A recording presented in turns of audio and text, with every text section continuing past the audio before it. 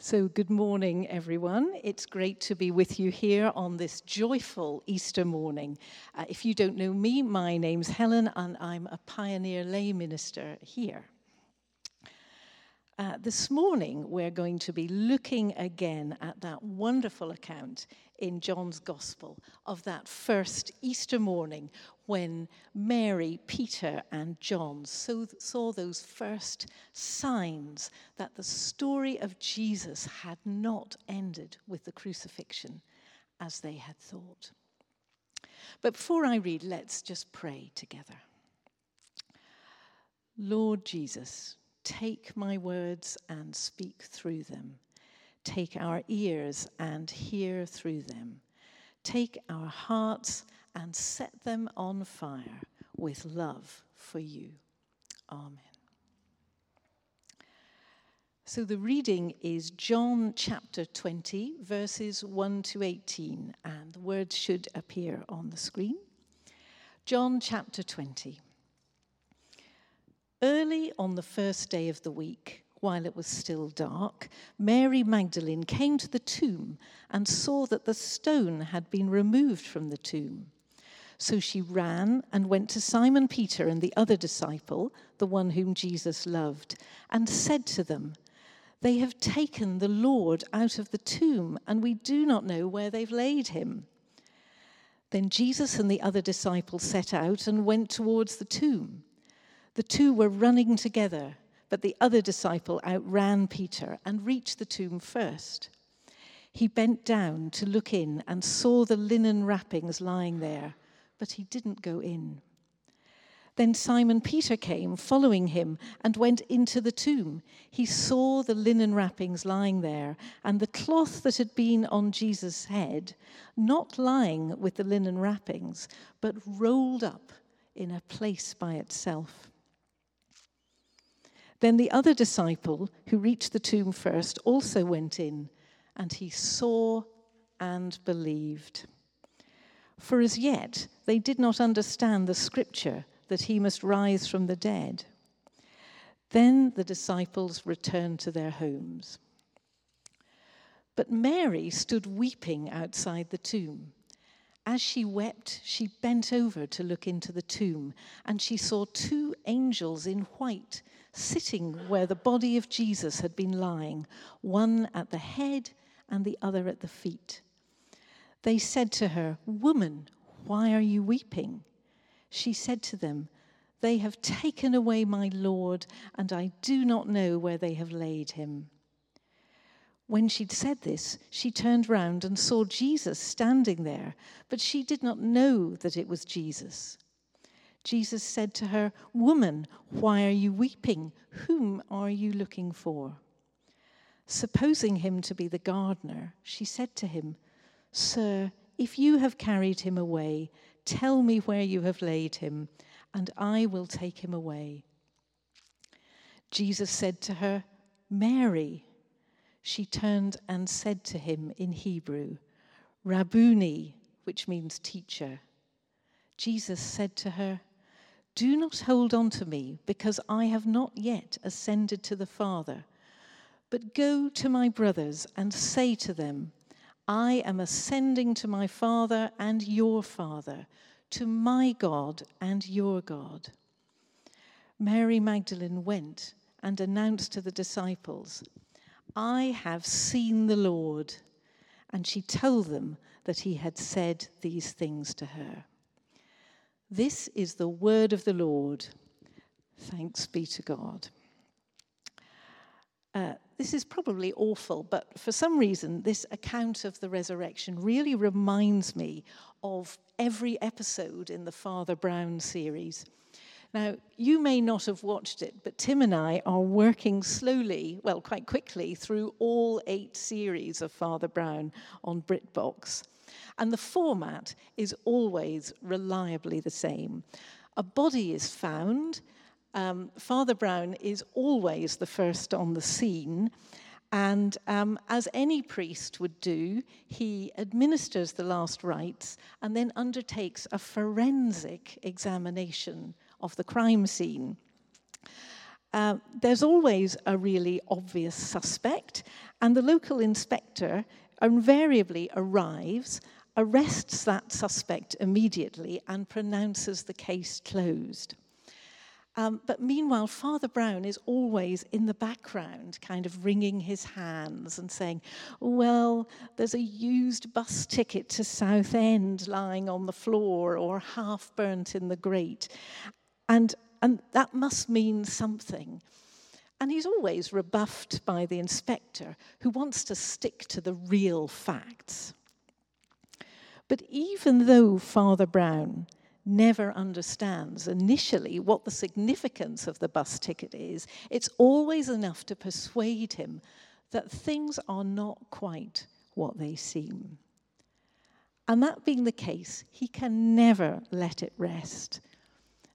Unburdened by onerous parochial duties, it seems, he always pursues a thorough investigation of the crime until he has a full explanation of the presence of the bus ticket. And it invariably reveals a much bigger picture, which then reveals that the inspector has got it all wrong. Now, the behaviours around this resurrection scene are a bit like that to start with. And if we look at them in that light, there are 3 points, I think, which come to the fore. Mary and Simon Peter find the stone rolled away, and they immediately assume that Jesus' body has been stolen. John, however, like Father Brown, looks inside the tomb and sees the grave clothes in a pile, with the cloth which has been at Jesus' head rolled up in a place by itself. And we're told in verse 8 that he saw and believed. He believed that there was more to the story than the simple robbing of a grave, because grave robbers don't roll up the cloths. They don't roll up the bit round the head and say, I'll just roll that up in case somebody wants to use it again later. It doesn't happen. But like Father Brown and the bus ticket, he cannot really have understood straight away what had happened. Mary, with the best of intentions, is so distraught and distressed by the thought that Jesus' body has been stolen and abandoned somewhere that she converses not only with Jesus, but with 2 angels robed in white sitting at the tomb, and doesn't ever stop to wonder, apparently, who they are or what they're doing there. Like the inspector, she's not willing to shake off her initial conclusion as to what's happened. But in the face of that, notice that Jesus and the angels don't correct her. They don't just tell her what's happened. Instead, they ask her questions. Why are you weeping? Who are you looking for? They want her to stop and think again, to work out what's happened for herself. And that's the first key thing that's implicit in this story of faith, of belief. John doesn't see faith as something which grows from just being told the bare facts. He tells us at the end of this chapter that he's writing about the signs of the resurrection, that you may believe that Jesus is the Christ, the Son of God, and that believing you may have life in his name. Faith is something we experience. It's a journey we choose to pursue, something we make up our own minds about. This passage would be much shorter and less memorable if it was just the creed, if we were just told that Jesus rose from the dead. But John sets out to give us all the evidence, all the signs which persuaded the people at the time that something extraordinary was happening, to help us to stand in their shoes, to believe for ourselves. So John saw and believed. But what did he believe? The second point that comes out of this is that John knew he believed without necessarily knowing the full story of what he believed. Father Brown always knows just enough to believe that the inspector is probably wrong. Well, he always is. We can have faith and not have it all figured out. John didn't have the New Testament or the Creed or the 39 Articles. He had the Old Testament and an empty tomb with a rolled up grave cloth. But that was enough to make him question whether the crucifixion was really the end of the story. That perhaps Jesus might really be, in some way, God's promised Messiah, bringing rescue from heaven to earth, but in a way he didn't understand. So what does it mean for us if faith is an experience, something we discover for ourselves, even before we properly understand it?